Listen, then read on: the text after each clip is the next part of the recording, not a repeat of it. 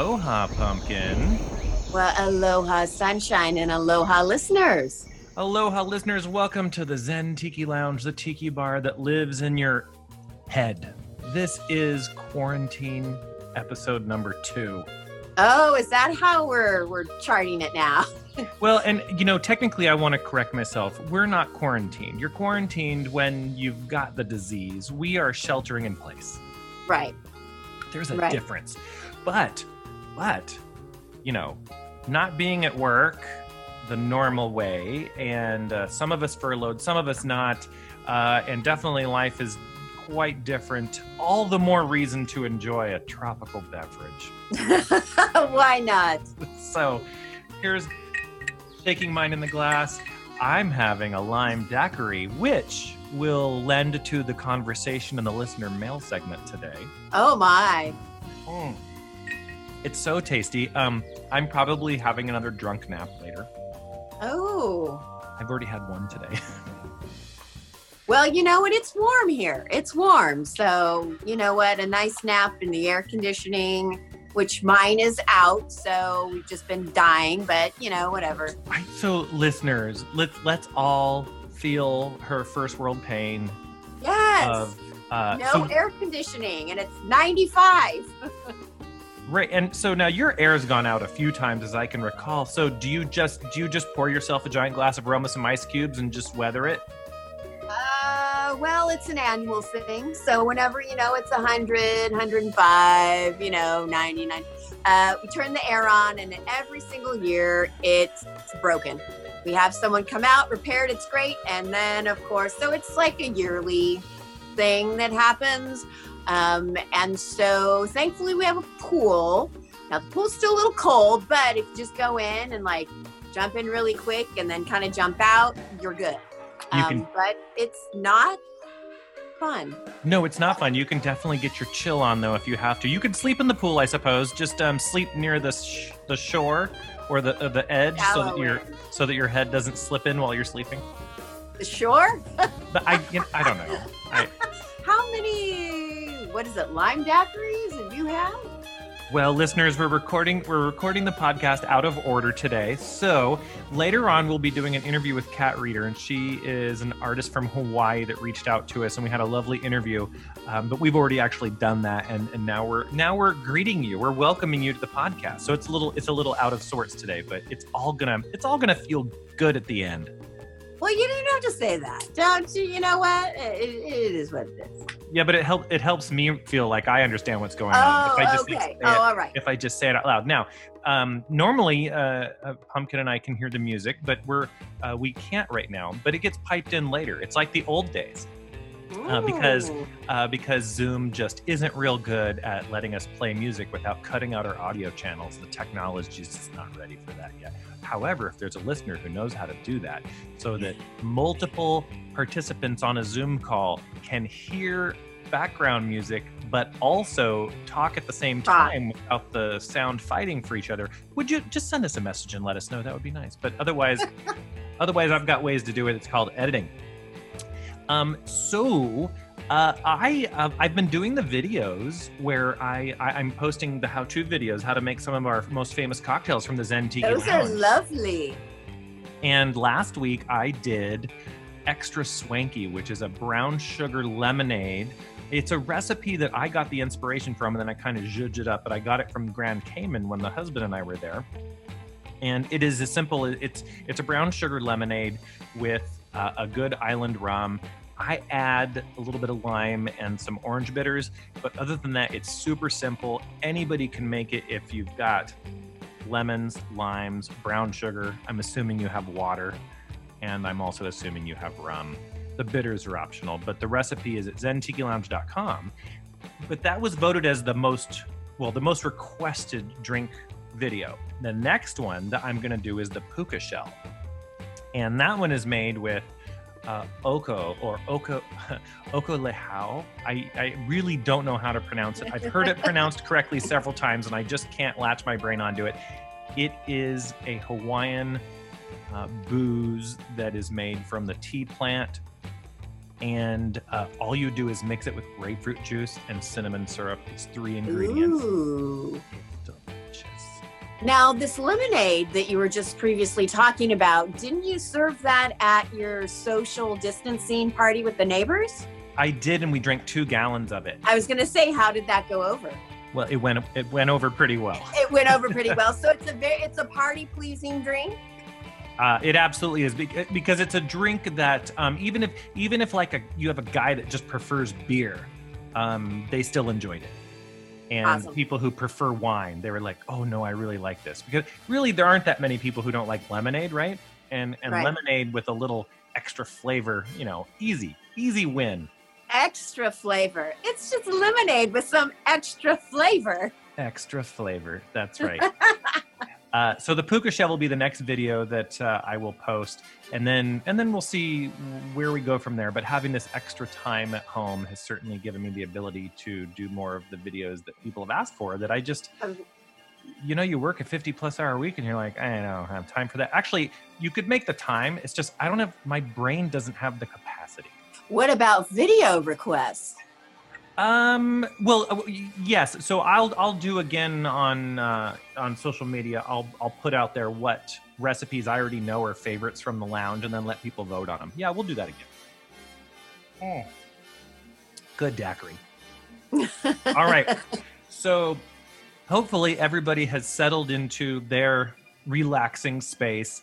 You've got a cocktail, or if you're a teetotaler, you're enjoying your tea. Perhaps on ice. It's pretty warm most parts of the world right now. And we have a pretty good mail segment coming up today. Oh no. No. Like it's gonna be very, very conversational and very entertaining, I think. We got two really good questions. So we'll be right back with the mail sack.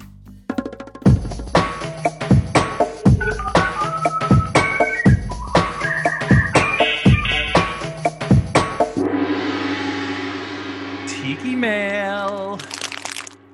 Ooh, that sounded painful. Really need some. Yeah, that's you need to stretch. Is that what I need to do? That needed a stretch. Yeah. I don't know if stretching is something you do. That sounded painful. I will figure out something. That up. I'm sure there's a YouTube video for that. Yeah, yes, there probably is. All right, so let's see here. So this first email comes from Charles, and Charles says, "Hi, Sunshine.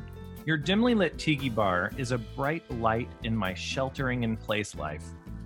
I've been making a lot of cocktails over the last few weeks, and many of them are your recipes, which brings me to my question." And he says, apologies if you mentioned this before, but could you talk a little about your process when you go about creating a cocktail? I love the way you design around a particular theme or mood or moment, and it would be enlightening to hear about the steps that you take. And then second, less exciting question, he says, excuse me, I better drink more daiquiri. I'm sorry, but yeah, I can't do like the Heimlich maneuver on you by a Zoom. I can't. No. Yeah, you're just going to have to choke and, I don't know, I'll call 911. He asks, has the current crisis changed any of your plans for tiki conventions in the late summer and fall? Best, Charles. Well, let's answer that one first. Yeah, they're canceled. So I had booked Hukilau and will not be going, and I had booked Tiki Caliente, and that is now in October. So it looks like I will be going to Tiki Caliente, but in Palm Springs, but that has moved from May to October. And Hukilau, it appears it is canceled, and they are doing a Hukilau on the road and doing a much smaller event as pop-ups in other locations around the country as they're allowed to, or as will be permitted. In the fall, probably starting in the fall. Well, they're saying they might start, I think, as soon as July-ish, but of course, it's all dependent on whether or not states they would hold it in will allow that. Mm-hmm. So Los Angeles would be one of the destinations, for example, and that would be nice to be able to go to a meetup or pop-up of the Hukilau out here. So basically, I'm just not making any plans at this point. So whether it be the marketplaces or all the other things that we tend to go to and attend, it's just wait and see. And I would imagine that when the first ones become available, they're going to be so slammed and busy that you're going to be like, is this safe?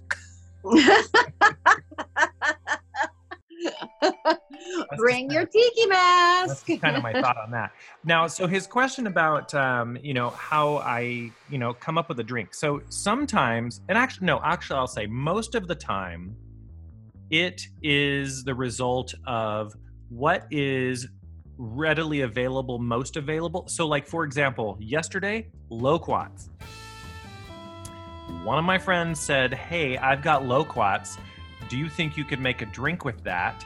And, while I had eaten loquats before, I hadn't dabbled with it with booze. And so I did a little quick research online, figured out what I could do with it, made a loquat syrup, and then did a quick mix. I tried vodka, I tried rum. I actually preferred vodka with the loquat. So things being available, because I've also, in the recent weeks, because again, people are home, they've just said, I have 6 bags of grapefruits. Can I drop them by? Or I have oranges. Nice. I want them. My freezer is full of juiced citrus and just frozen and waiting for the parties to come back. So, but would you have it any other way? No, I mean, I'm not. I think it's really cool that I've had the opportunity to stock up on that stuff that normally, you do a big event or big party, you can spend just as much on the juice as you do the alcohol, depending on what juice it is. Mm-hmm. And it can really add up. So having it all free and just sitting there waiting is actually pretty cool. But aside from just using, coming up with a recipe based on things that are in season or available, I would say the next thing is I may try to craft something that makes me feel or think of the event. So like the events in October, I get kind of a fall and or Halloween. Oh, you love the Halloween fall spices. Yeah, so things tend to be a little like spicier, like add that element of fire or burning, smokiness. Or just also again seasonality, so might involve, I served a cocktail made with apple cider one time. I don't even like apple cider, but mixed with a good bourbon and a couple of other ingredients, people loved the crap out of that drink. Mm-hmm. So I use both the season and what's available as a guide, and then sometimes I will just ask other people, what sounds good to you? And somebody be like, I want something really spicy, or I want something really sweet, but I hate pineapple. So just, can you work with that? No, those words have never been spoken. No, they have been said. Or really, or allergic to pineapple. Okay, allergic I understand, but just to not like pineapple. Oh my! But yeah, you have to consider your audience, though, correct? Yes. Well, yeah, of course. And who's going to be at your party and what kind of event it's going to be. And then, well, yes. And, I guess it goes without saying, but I should say it. Sometimes your inspiration comes from liquor that's on sale. Exactly. Sometimes there's a rum that, a 750 milliliter bottle might normally be $40. And for whatever crazy reason, it's on sale for half off. And you could never normally make a bunch of cocktails with it because it's just too expensive, but it goes on sale and you buy a case because you're like, I'm going to do this for an event or a party. And then that becomes my inspiration. And so it could just be a really great liquor, booze, that the price just becomes more available or approachable. And then I will buy it. And I encourage people to do that. So if you like something, and you're always like, it's always here, Campari. There's an example. So I love Negronis and I love Campari. Campari is overpriced as far as I'm concerned.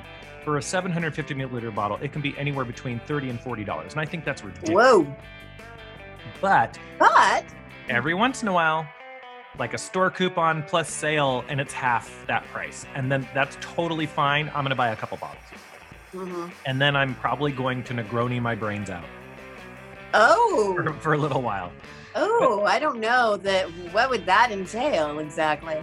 Lots of gin. Okay. Lots Gin of and gin juice? and fresh oranges, which are on my patio. So there you go. So I think that's I answered the question. Did I? Yes, you did. Good job. Good job.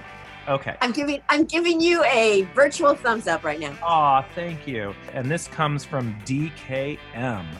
And DKM says that they're a rum file first, a tiki fan by association.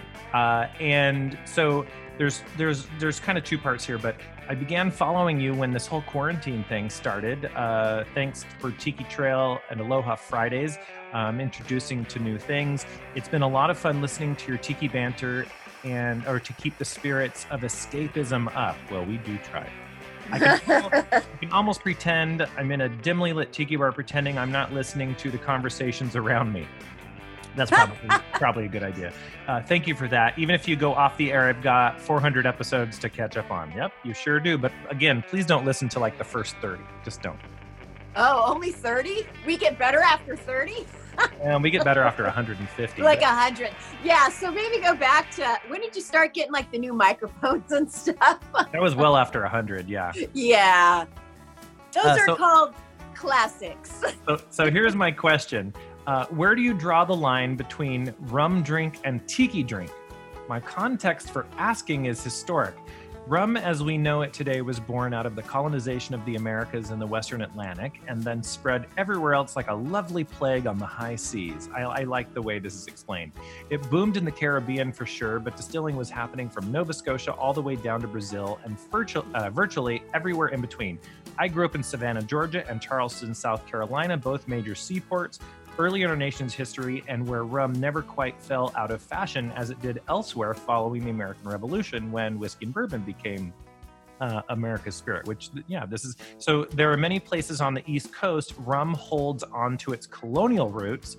Only on rare exception do you see it expressed in tiki context.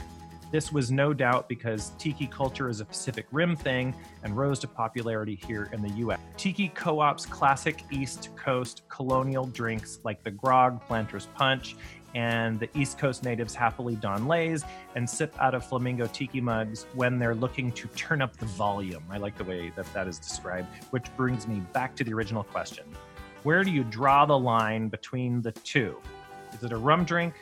Is it a tiki drink? Or is it just one big family? Okay, so I had to write this down because I have a lot of thoughts on this. Oh, deep thoughts by Sunshine. So I didn't quite write this in the order that I probably should have, but I'll just start by saying that rum drinks include rum. Tiki drinks include rum, fruit juices of some kind, usually tropical or citrus or combinations of, and a sweetener of either plain sugar or flavored sweeteners such as grenadine, orgeat, cinnamon, etc. Rum drinks have been around as long as rum has, naturally. Tiki drinks began in the late 1930s, and the original period is highly debated, but probably shouldn't be debated as much as it is. Some will say that it ended in the 60s. Some will say that it ended in the 70s. Some people will get really upset if you say that tiki drinks existed in the 70s. They'll even stop talking to you. It just gets really, I know, people get wow, crazy. Scandalous. So, Pumpkin, I'm going to ask you. Yes. The lime daiquiri, is it a tiki drink or a rum drink? Rum drink. Correct. It is a rum drink. So the lime daiquiri. Woo! What do I win? We've actually been really using those rocks glasses around here as of lately. So the lime daiquiri was likely originally created in Cuba during the Spanish-American War. This could also be debated. And it's one of those situations where usually the original interpretation is the most famous, but unfortunately for that drink, the strawberry daiquiri sometimes is better known in a lot of places because people like that blended crap. Well, I have to tell you, in Cuba, they love their daiquiris. In fact, that's one of the, they really don't serve a lot of a large variety of drinks in Cuba. And the daiquiris, though, you can go to specific bars that are known for daiquiris. Which is why I would love to go. But anyway. I was just thinking about all the nice rum drinks that I had in Cuba. In fact, we just broke into our last bottle of Cuban rum that we brought back. So it's kind of sad. Oh, so nice. All right, now, mojito, rum drink or tiki drink? Mojito, that's a rum drink. It is a rum drink. Also from Cuba. Also from Cuba. I was going to say, that's Cuban. So, yeah. Okay, now, how about the Hurricane? Rum drink or tiki drink? That's tiki. Is it? Yeah, I'm sticking with it. Yes, it is typically classified as a tiki drink, although it was not created of tiki origins. Right, so, but you can still serve it. It would be appropriate to serve it, in my opinion, at a tiki bar. Yeah, so it was created in the era of tiki-style drinks. So Lewis Culligan of Pat O'Brien's, as the story goes, created it as a way to, in the 1940s, created it as a way to unload lots of cheap rum that they had been able to acquire. And the story goes that when they added passion fruit, they all kind of were like, aha, this is the drink. It needed the passion. So you're talking Pat O'Brien's New Orleans. Yes. Yep. So that one would be tiki, but it has rum in it, and rum is the spirit. So you could say it's a rum drink, but it's a tiki style drink. Yes. How about a cable car? Rum drink or tiki drink? That's a rum drink. Yeah, that's a rum drink. So it's a sidecar made with rum. Pina colada. My favorite, but that's a rum drink. Correct. It is not a tiki drink. It's my favorite, one of my favorites, besides the Yellowbird. I love my blendies, love my pina coladas. It's from Puerto Rico, yes. but it was likely really a dusted-off sailor's recipe from the early 1800s. Yeah, but it's delicious. Obviously, they didn't involve a blender back then. No. Probably not so much on the ice either, but right. Hey, that's definitely not. Just the pineapple, the coconut, the rum. How can you not like pineapple, coconut, and rum mixed together? What is wrong with you, man? No. I do, but I like the shaken version, not the blended icky version. Ugh. Well, we'll just have to agree to disagree on that one. I know, we will. That's never going to change. I'll just say that eggnog is a rum drink. It is not a tiki drink. Now, here's examples of like quintessential tiki drinks. The Jungle Bird, the Scorpion, the Mai Tai, all drinks created between the late 30s through the 70s. I know the 70s are controversial, but the Jungle Bird was created in 78, actually, and includes tropical juices, citrus, island rum, and sugar. And now this is my interpretation based on all of the things that I have learned over time and consider a part of a tiki drink, is that it really needs to have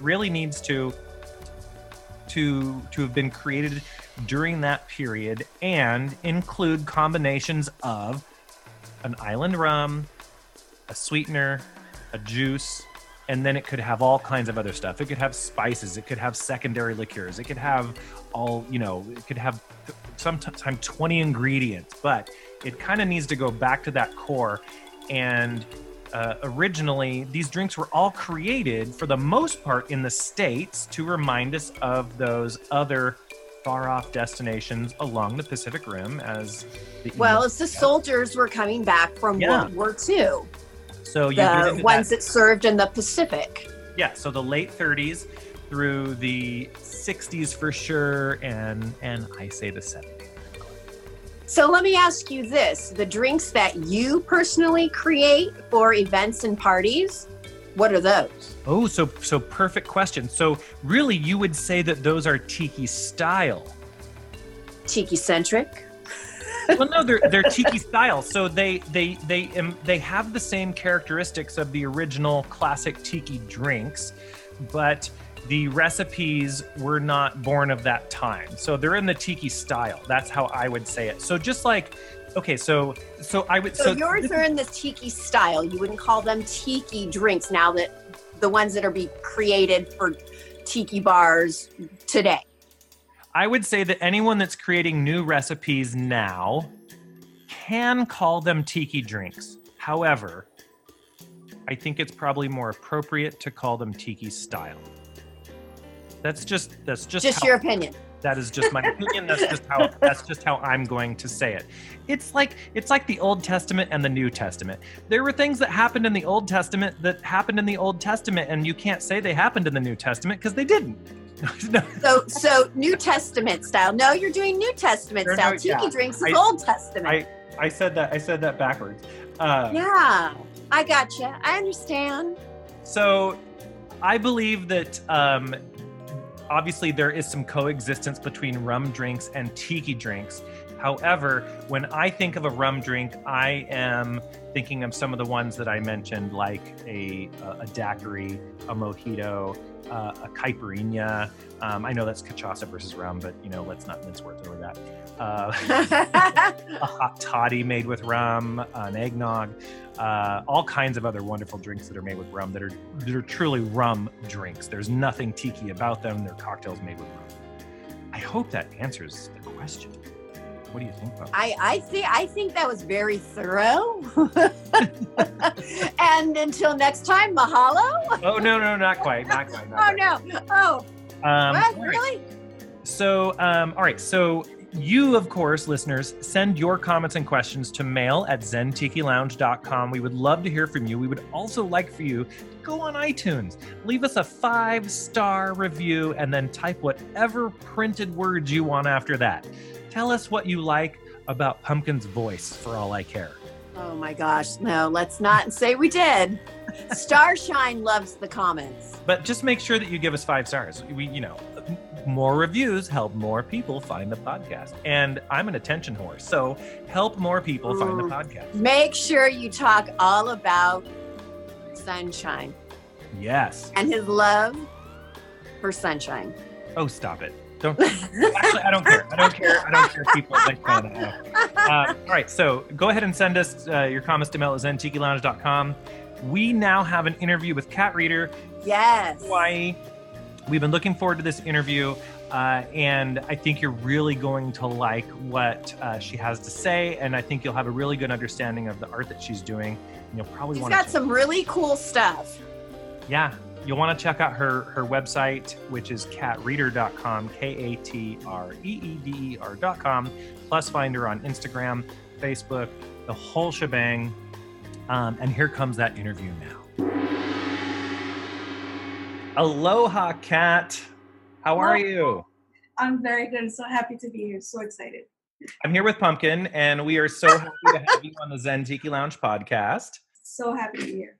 I wanna say that I'm always fully disclosing of how I meet people when they're on the podcast, and actually you reached out to us, but there's a reason for that, and we were just talking about it before we started recording.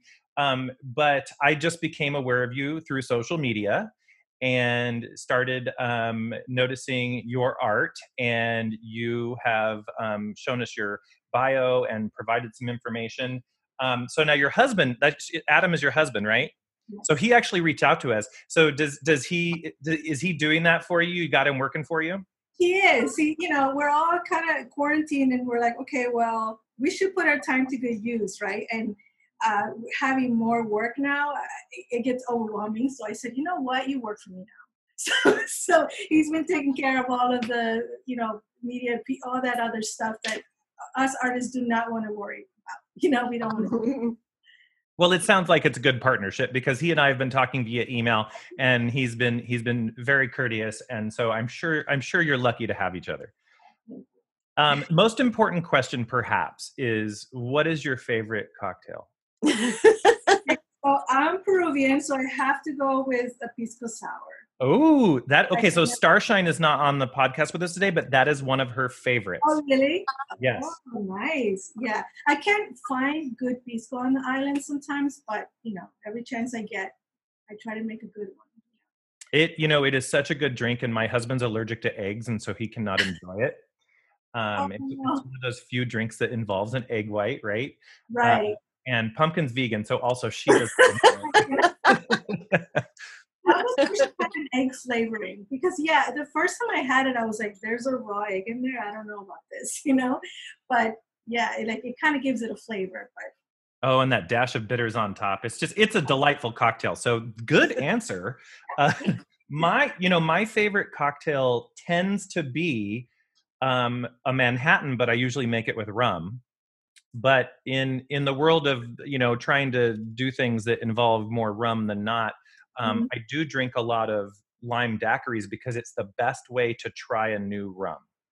Really, Because it's just simple ingredients. You can always taste the rum, whether it's going to be good, okay, bad, or wonderful. okay. And a lime daiquiri, it's not a tiki drink, it's a rum drink, but it's a great drink. And Pumpkin, My yellow bird. yeah. Well, I love the sweet girly drinks. I just love them. okay, tell me about that one. I've never heard of that one. Well, it's a yellow bird, and it's what is it? It's Sunshine. That's equal parts pineapple and OJ with coconut rum and banana schnapps. Oh, Banana liqueur. Well, okay, yes, nice. but Nice. Okay, okay, I like It's that. really good. It's sweet, but it's really good. it's Yeah. one of those drinks that they hand you when they welcome you on a cruise ship. And Yes.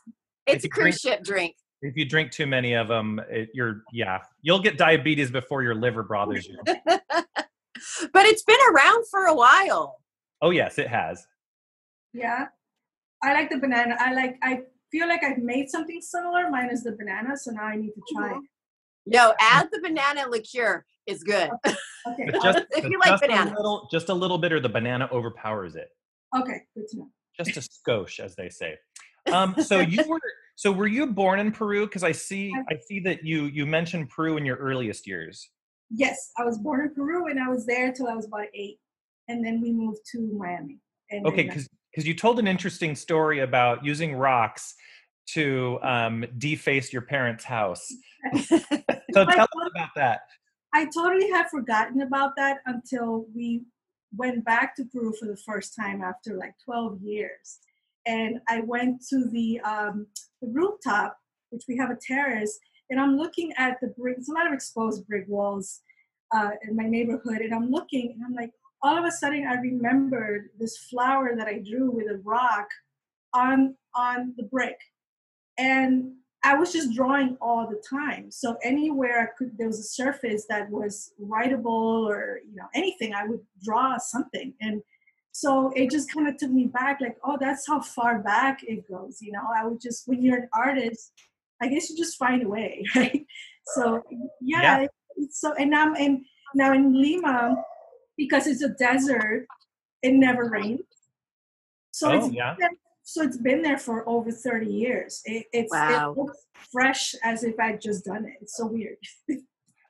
So I was reading that and I was like, well, that's a really cool story because, if when somebody asks like, why do you think you are who you are? Why do you think you have the interests that you do, such as being artistic like yourself?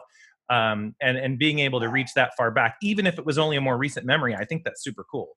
Thank you.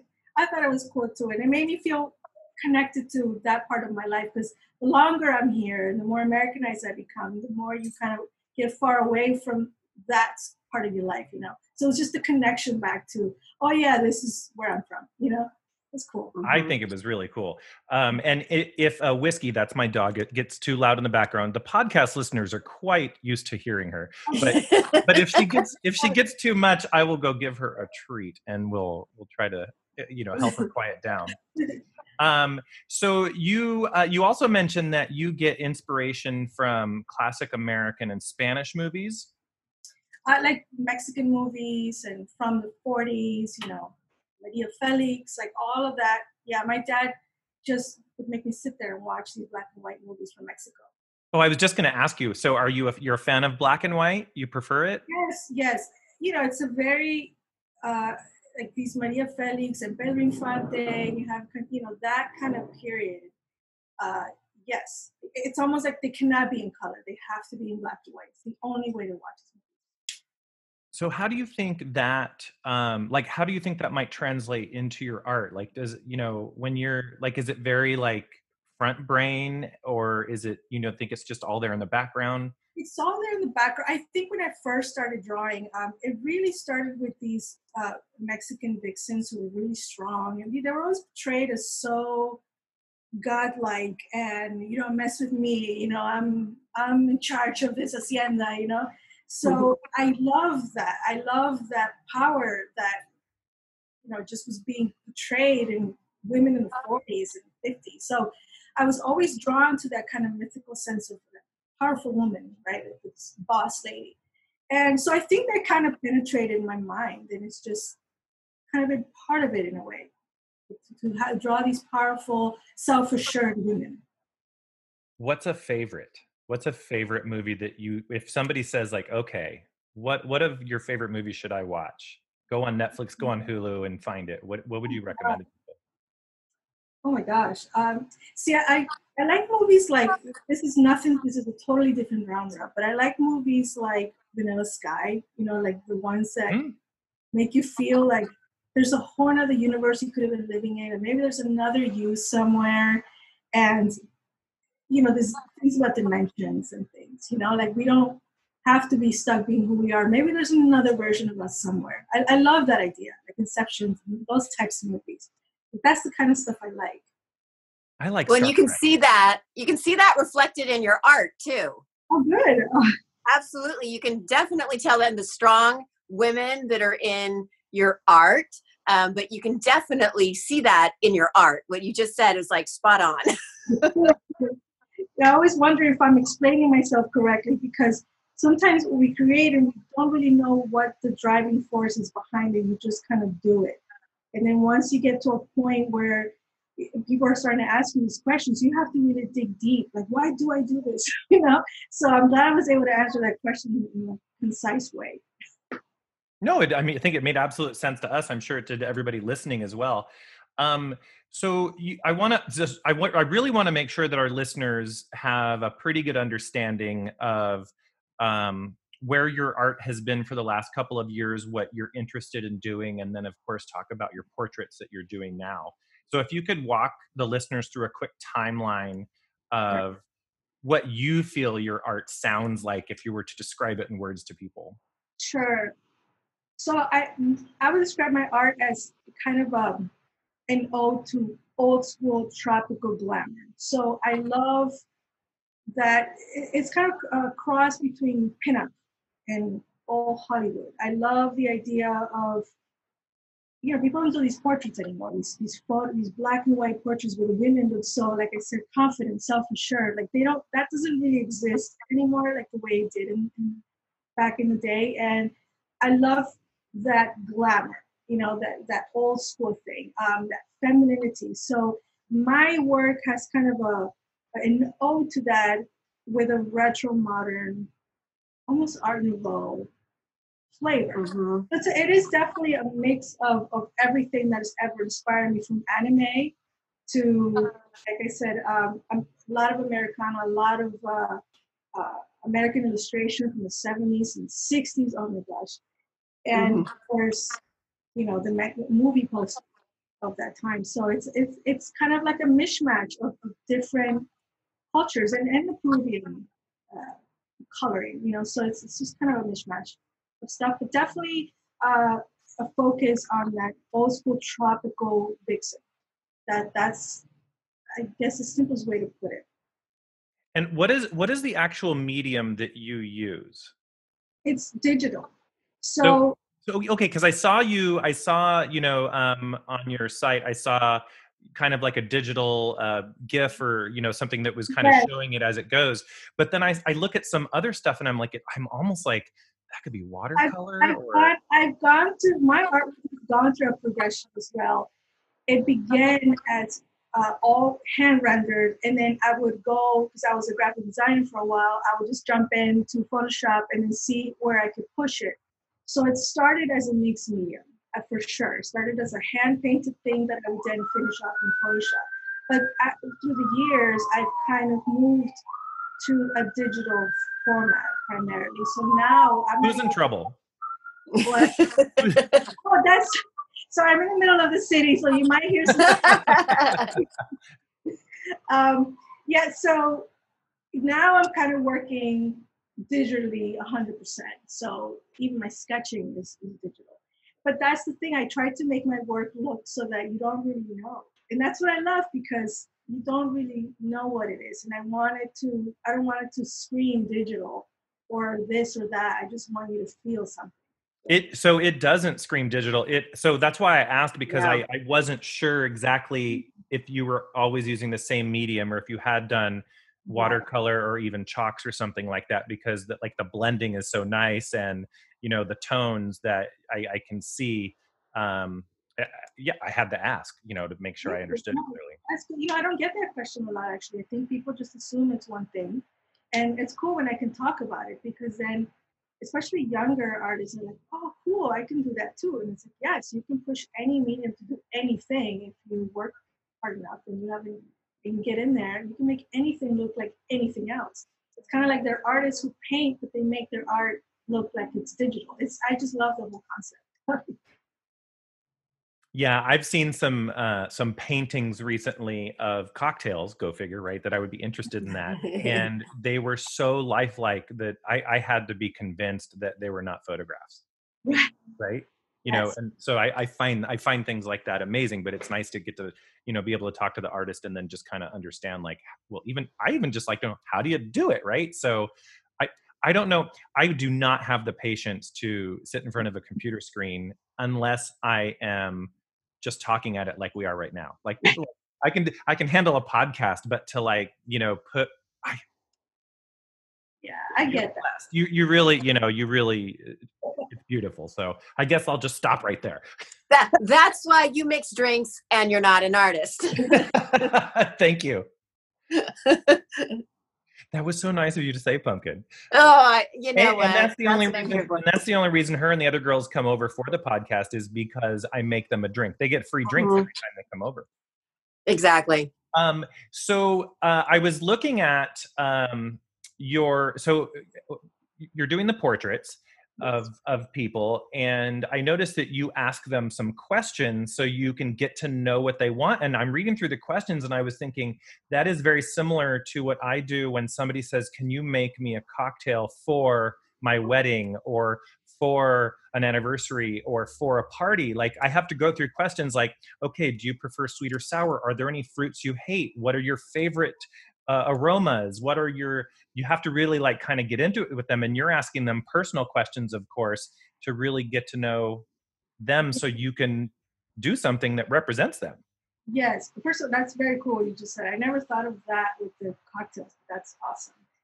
Yes, but because I'm working remotely now, I think back in the day you could sit with someone and photograph them and spend time with them, but now most of my clients are abroad or on the mainland, and so I have to be able to get as much information from them. So I'll ask questions like, I even ask what kind of books they read, what kind of music are they listening to. I mean, I ask very random questions. Are they extroverts, introverts?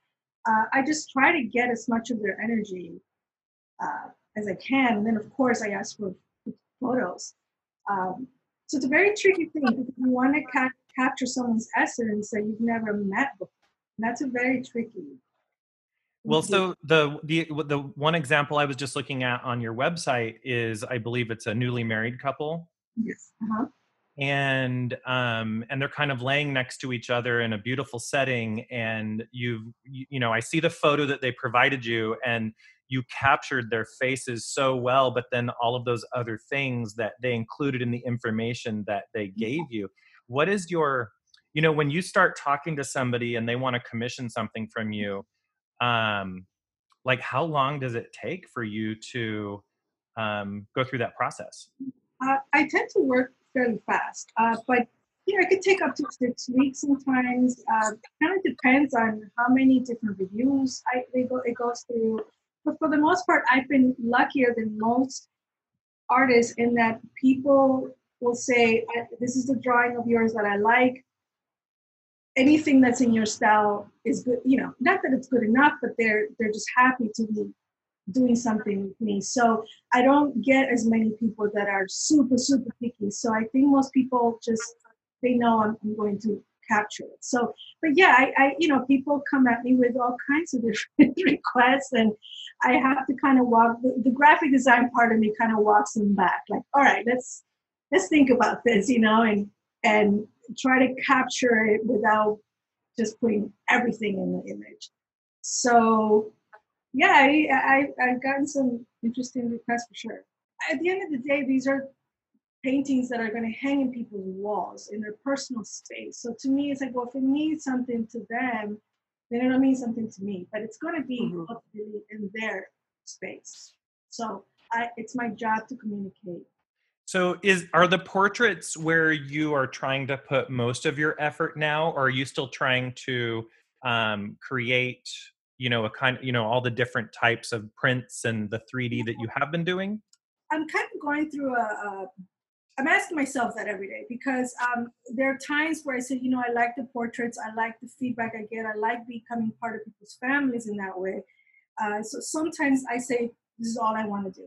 And then there are times where I miss creating my own work. So right now I'm kind of in a strange space. It's like, okay, where do I dedicate most of my time? But I'm enjoying the portraits, and that's actually doing really well. I mean, that kind of started as one person asked me, hey, would you do this? And I was like, oh, sure. And then it just kind of took off, and people really like it. So it gets addicting to get the feedback. Okay, you really captured a moment, a memory for me. You also become addicted to that. Like I love being part of that memory for someone. So it's hard to move on to something else sometimes. There's a sweetness to that. That's pretty cool. Well, so I want to make sure the listeners understand, just in case they didn't pick up on it yet. Well, really, you want to go to katreeder.com, which is KATREEDER. And you want to take a look at the portraits and the example that she provides. And like you said, and Kat, I didn't even know this, it doesn't matter where somebody in the world is, they would be able to start this conversation with you via the internet, and you would be able to go through the process of creating a custom portrait for them in this beautiful stylized island, atmosphere that you do. Yes, absolutely. And I have two Instagram accounts, my Kat Reeder Art and Kat Reeder Portraits, which is dedicated just to the portraits. Oh, I haven't looked at the portraits yet. So I've got my phone out right now. Jot that down. We'll have to populate it with the latest work. But yeah, I'm trying to keep it separate so that people can kind of see exactly what the portraits look like when they're finished. So if people wanted to contact you, what would be the best way to get a hold of you? Definitely through my website, katreeder.com. My email, kat@katreeder.com, is the easiest way to contact me. Well, because we have a bunch of graduations and, people staying at home. And so maybe looking for that extra special gift to give someone. I am getting a lot of requests for graduation right now. My God. Yeah. So I'm looking at the portraits on Insta right now, and I'm just thinking, like, you could give me a 6-pack. Yeah. and a tan. Yes. The point is that I want to make you look and feel the way that you feel, the way that you are. I mean, I do get that. I get women who say, look, you turn me into a bombshell. And that's what the whole thing. I actually shared, I haven't finished it, but I shared a time lapse of self-portrait that I'm working on. And it's like, if you're going to do it, make yourself look like a total goddess. So I definitely get the girls who are like, hey, make me look like a pinup. I want to look like, I see myself like this. Great.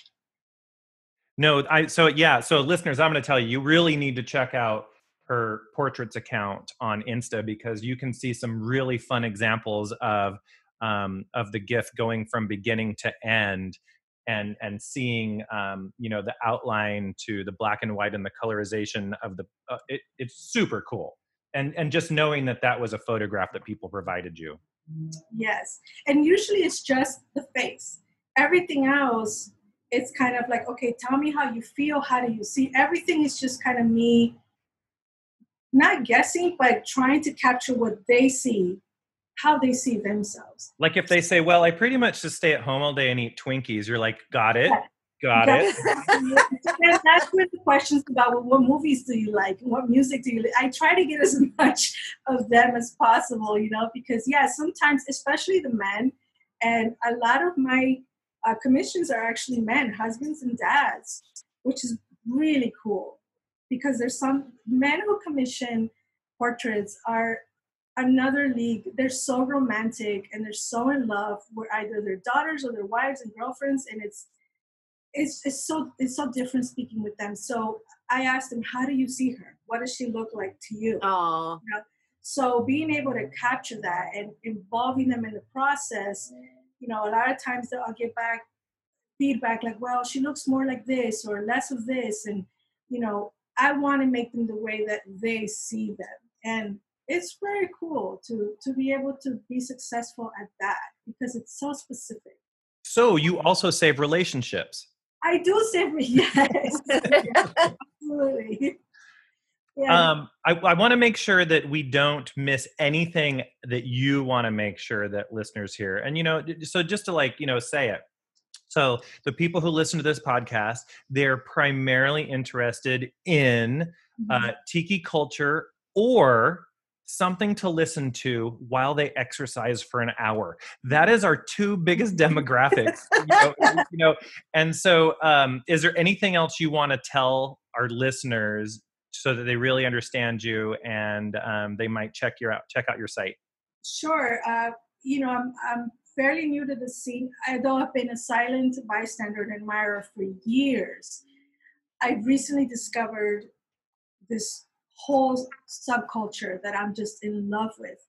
And I really want to be part of it. I want to, first of all, because everyone who's involved in it just seems so freaking cool and fun, and just, I want to party with everybody, who I meet in this world. I'm like, this is way cool, So it is a lot of fun and a lot of parties. I know. And, I'm Latina, so I can definitely identify with that. So anybody who parties all the time and lives life to the fullest and it's very open, I want to be friends with. So I definitely want to be part of that world, and I want to communicate. I want to give it my own flavor too, because I know that it's a mix of cultures, just the tiki art world. It's just kind of a mishmash of different cultures. So I want to put my own little signature on that. So definitely I want to come to the events and meet everyone and make friends and just kind of be part of your world as well.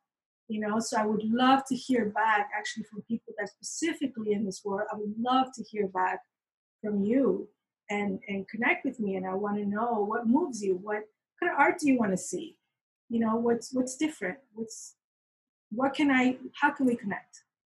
Well, I have a feeling that some of our listeners are going to reach out to you, and that I really hope that they'll check out your Insta profiles and visit your site. So I'll tell you, people reach out to us now and then. They're not like knocking at our door all the time or anything like that, but they reach out to us and they say, hey, check out my book or my music or my art or what have you. And I always take a look, and, sometimes I'm like, okay, that's not really our thing. But when I looked at your bio and then checked you out online, I was like, slam dunk, let's have her on the show. Yeah. So I really didn't have to think about much of anything, because I was thinking through my own eyes, but then also thinking through the eyes of the people that I know who listen to this podcast, and thinking, I think, a lot of our audience would really enjoy to see what you're doing. Well, I really appreciate, from the bottom of my heart, because I know you've been doing this for a long time. And I really appreciate, having a fresh pair of eyes on my work, and okay, so people like it, and that's great. And I really appreciate you getting back to us and having me on the show. And I'm just honored. I can't wait to be part of this. Well, thank you for joining us here on the Zen Tiki Lounge. It's been a pleasure. Aloha. Thank you so much. All right, Pumpkin, now we're at the end of the show. Yay, woo woo. So what do you think of that interview with Kat? I think she is super cool. Yeah, no, you know how I don't like people? Yes, you've mentioned that before. She passes. Yeah, she passes the test. I like her. She's really cool. No, she seems really nice. Well, nice and talented. So Yeah. I mentioned in the interview that, you know, people reach out to us sometimes, and I'm not always interested in showcasing what they have to offer, just because maybe it doesn't fit exactly. But Yeah. you know, what she's doing absolutely fits with what we think our listeners would want to see and know more about. And so we hope that you'll visit her website, you'll friend her on the social medias, you'll get all the links on our blog page for episode 430. Can you believe it? Pumpkin, 430. Wow. That is a lot of episodes. It sure is. It sure 430 is. After 13 years, you say? Yeah. 13? Wow, that's a lot. Hey, Pumpkin, are you wearing a Tiki Bar T-shirt club shirt? No, I'm wearing my Grand Titan. The irony. No, I was going to wear my favorite T-shirt. I've been wearing them all week. But this one I just threw on because the other ones are dirty because I've been wearing them all week. Well, I do appreciate that you wash them every once in a while. So yeah. I want to, because I can only see you from the neck down, and it looked like a color that Tiki Bar T-shirt Club. No, it is. It's exactly the blue one that we have. Yeah. So I am wearing one, and we always like to say that they are really nice soft cotton, men's and women's cuts. Each and every shirt every month has got a new design on it that tells us something about a tiki bar, Polynesian palace, or hotel that has unfortunately gone extinct. But you can learn a little bit about them by getting the shirt. Get just the single shirt at tikibartshirtclub.com, or subscribe and get them all every month. My closet is a rainbow of Tiki Bar t-shirts. Does that sound right? A rainbow. A rainbow. Shirts. So sometimes, and I do have my clothes arranged in color order. So so do I. Yeah. Now, do you have yours arranged in color order and by shirt length? No, in color order and by shirt type. Oh, see, mine's in colored order. So I have T-shirts, polos, long sleeve tees, vintage bark cloth, Hawaiian, cotton, Vegas attire is a whole section. You have a sequins? I do now, yes. I have a sequin section, yes. Awesome. Yes, Vegas clothing. Why wouldn't I? Well, remember we were talking last episode really quickly. Remember when Rory showed us his closet? Yes. And all of the different outfits and all of the different clothing that he has in his closet. That was fascinating. It is quite a little bit. You're not going to be disappointed that we're at the end of the show, are you, Pumpkin? You know what? All good things must come to an end. Well, then I'll leave the listeners with this. Make sure you go to zentikilounge.com, click on our store page, and I want to say mahalo to the people who've been buying T-shirts and rocks glasses recently, because clearly you're all at home shopping because our orders are up, which is great. So nice. Check out our rocks glasses. They are beautiful with our logo, and they have our first 2 tiki mugs on there, plus our saying, the dimly lit tiki bar that lives in your head. You can get a single, a 2-pack, 3-pack, 4-pack, and we have T-shirts. We have navy blue for the ladies. We have black for the men with our signature logo and slogan on the back. And I try to keep shipping as low as possible based on your geographic region. So check that out, and keep listening to the podcast. And if you're not already following us on Instagram or Facebook, well, you should be, because that's where I'll post the next video of the cocktail coming up, which is going to be the Puka Shell, which is a super great cocktail. But also go to Zen Tiki Lounge and click on the cocktails link and check out the now 50 plus cocktail recipes that are available for you. Most of them 5 ingredients or less. Pretty simple. We know you can do it. Yes. I don't know what you want me to say there. I want you to be witty. I want you to be witty. Chime in and just, yay, you can do it. All right. Well, Pumpkin, I want to thank you for joining me here in the lounge. Oh, I thank you for having me. And until next time, Mahalo. Mahalo.